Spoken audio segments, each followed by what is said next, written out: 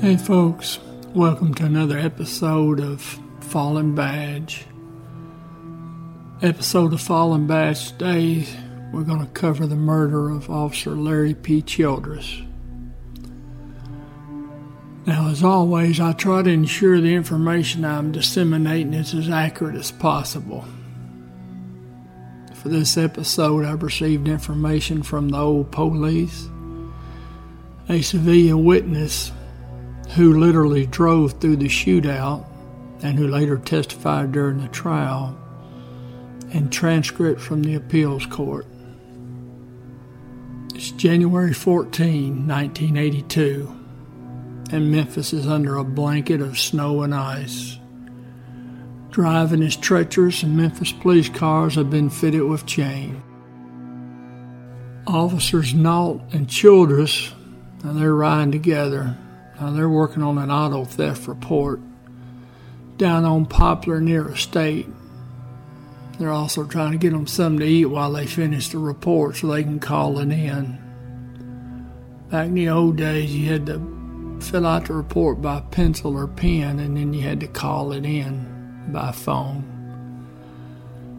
At approximately 7:30 p.m., dispatcher on the East Frequency puts out a call for residential robbery in progress at 5600 Shady Grove. Now that sits on the northeast corner of Shady Grove and South Yates.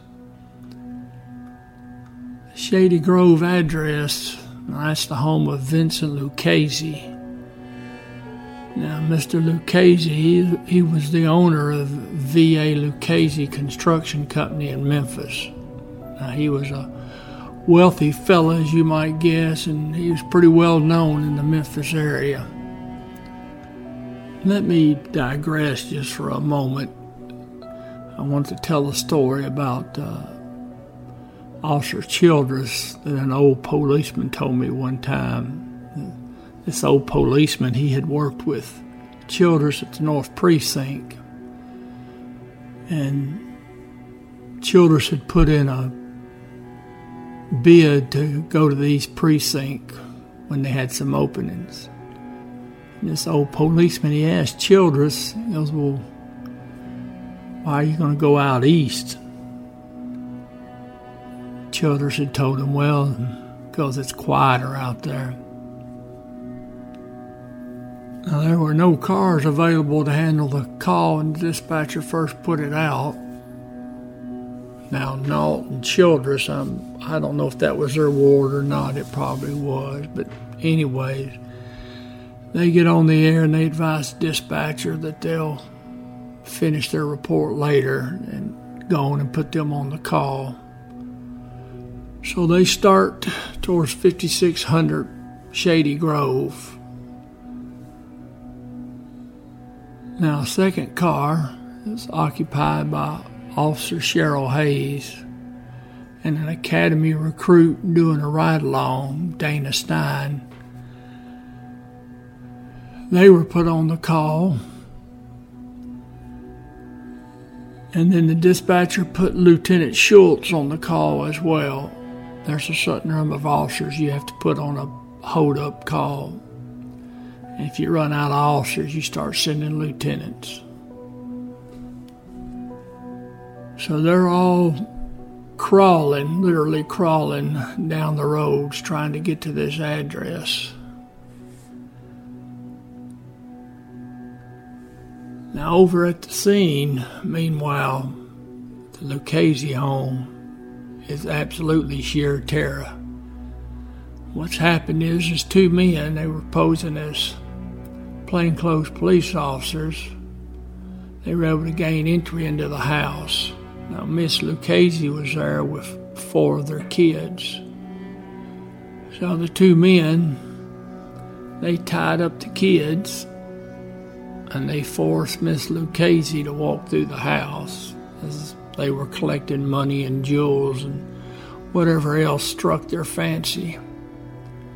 Now, both suspects were armed with handguns. A third suspect was parked in a car. Now, that car was on the Yates entrance to the property, which is a secondary driveway. It wasn't a marked driveway. And oh, by the way, the police were not familiar with this second driveway. The three robbers, they were all from the West Coast. Billie Jean Cross was from Oregon. He was the planner and the getaway driver. Now, he used to live in Memphis. And word has it that he actually went to school with one of the Lucchese sons. Now, the two men that went inside the house, one of them was an Alfred Gene Voss. He was also from Oregon. Now, Voss was armed with a .44 caliber revolver. And the third fellow, that was Jimmy Dean Garrett. Now, he was from Los Angeles. Now, he was armed with a revolver. I don't know what caliber it was. Now, at some point, while these two desperados are carrying loot back and forth from the house to the car, Miss Lucchese gets loose and she's able to get to a phone and call the police and tell them they're being robbed. Nault and Childress are still heading towards the house. Now, on a normal weather day, they could have made that scene from Poplar and Estate to 5600 Shady Grove in under 4 minutes. Now, this particular evening, because of the bad weather, it took them 11 minutes to get there.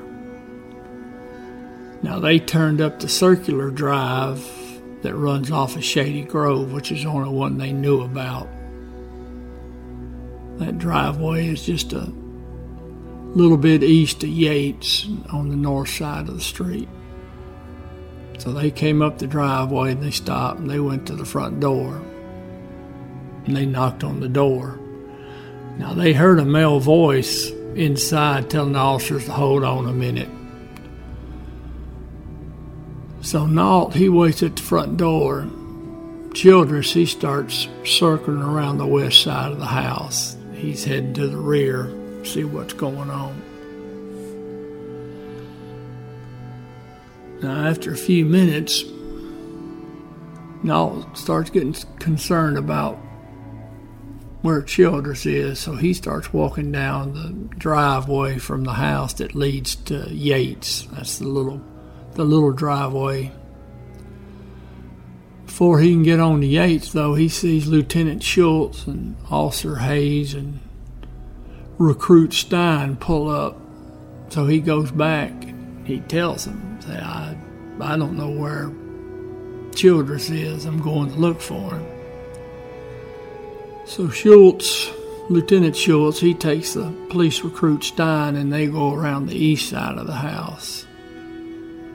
And Hayes, she goes west around the side of the house, heading towards the rear. And then Nault, he walks down the driveway, hits Yates, and he's going to walk back northbound on Yates. Now, at about this time, the officers heard a shot, single shot. And then a second or two later, they hear another shot. And then finally, they hear a ragged volley of shots. And all those shots are coming from the north side of the property, which would be the rear. Now, unknown to the officers at the front of the house, Childress had made it to the rear of the house and he'd seen two men running northbound from the house and then climbed the wall. There's a wall that encloses the entire property. So Childress, he gives chase. Now he climbs the wall and he gets into a yard and he sees the suspects. They're hiding behind a car that's parked curbside on Yates.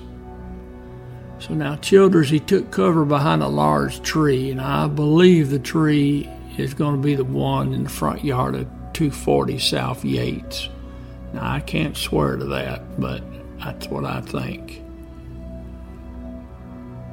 So, the gunfire the officers are hearing, that's Childress and the suspects cranking off rounds at each other. Now, during this gunfire, Garrett, he empties his pistol. Well, then once he's out of ammo, I guess he didn't bring any more with him because he threw his pistol down and he took off running northbound on Yates. Now, Voss, he cranked off one round from his 44. And it was one of those 1 in a million shots because it hit Childress in the head when Childress was peeking around the tree, and it killed him. So Childress goes down in the yard, and then Voss runs northbound on Yates. Now both Voss and Garrett, they continued north and then kind of eastbound. They went into the tree line there around Walnut Grove and the interstate. It takes a minute or so, but the officers, they find Childress laying out in that yard by Yates.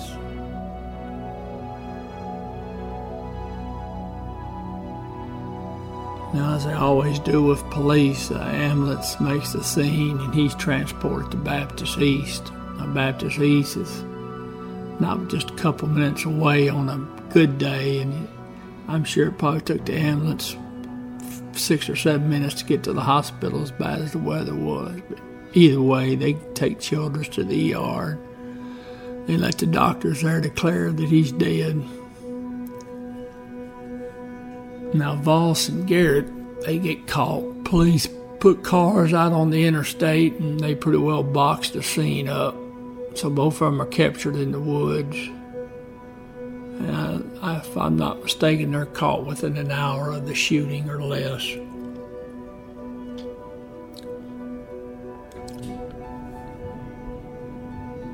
Now, both men, along with Cross, who was captured later on the West Coast, they all three were indicted, charged, and convicted of murder and perpetration of a robbery.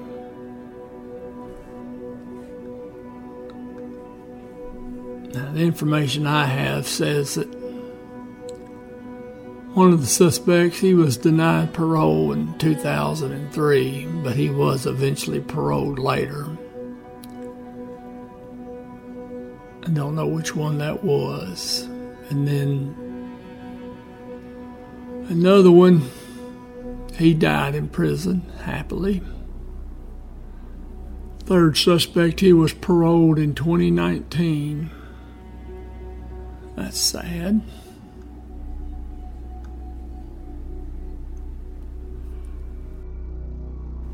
Officer Larry P. Childress, end of watch, January 14, 1982.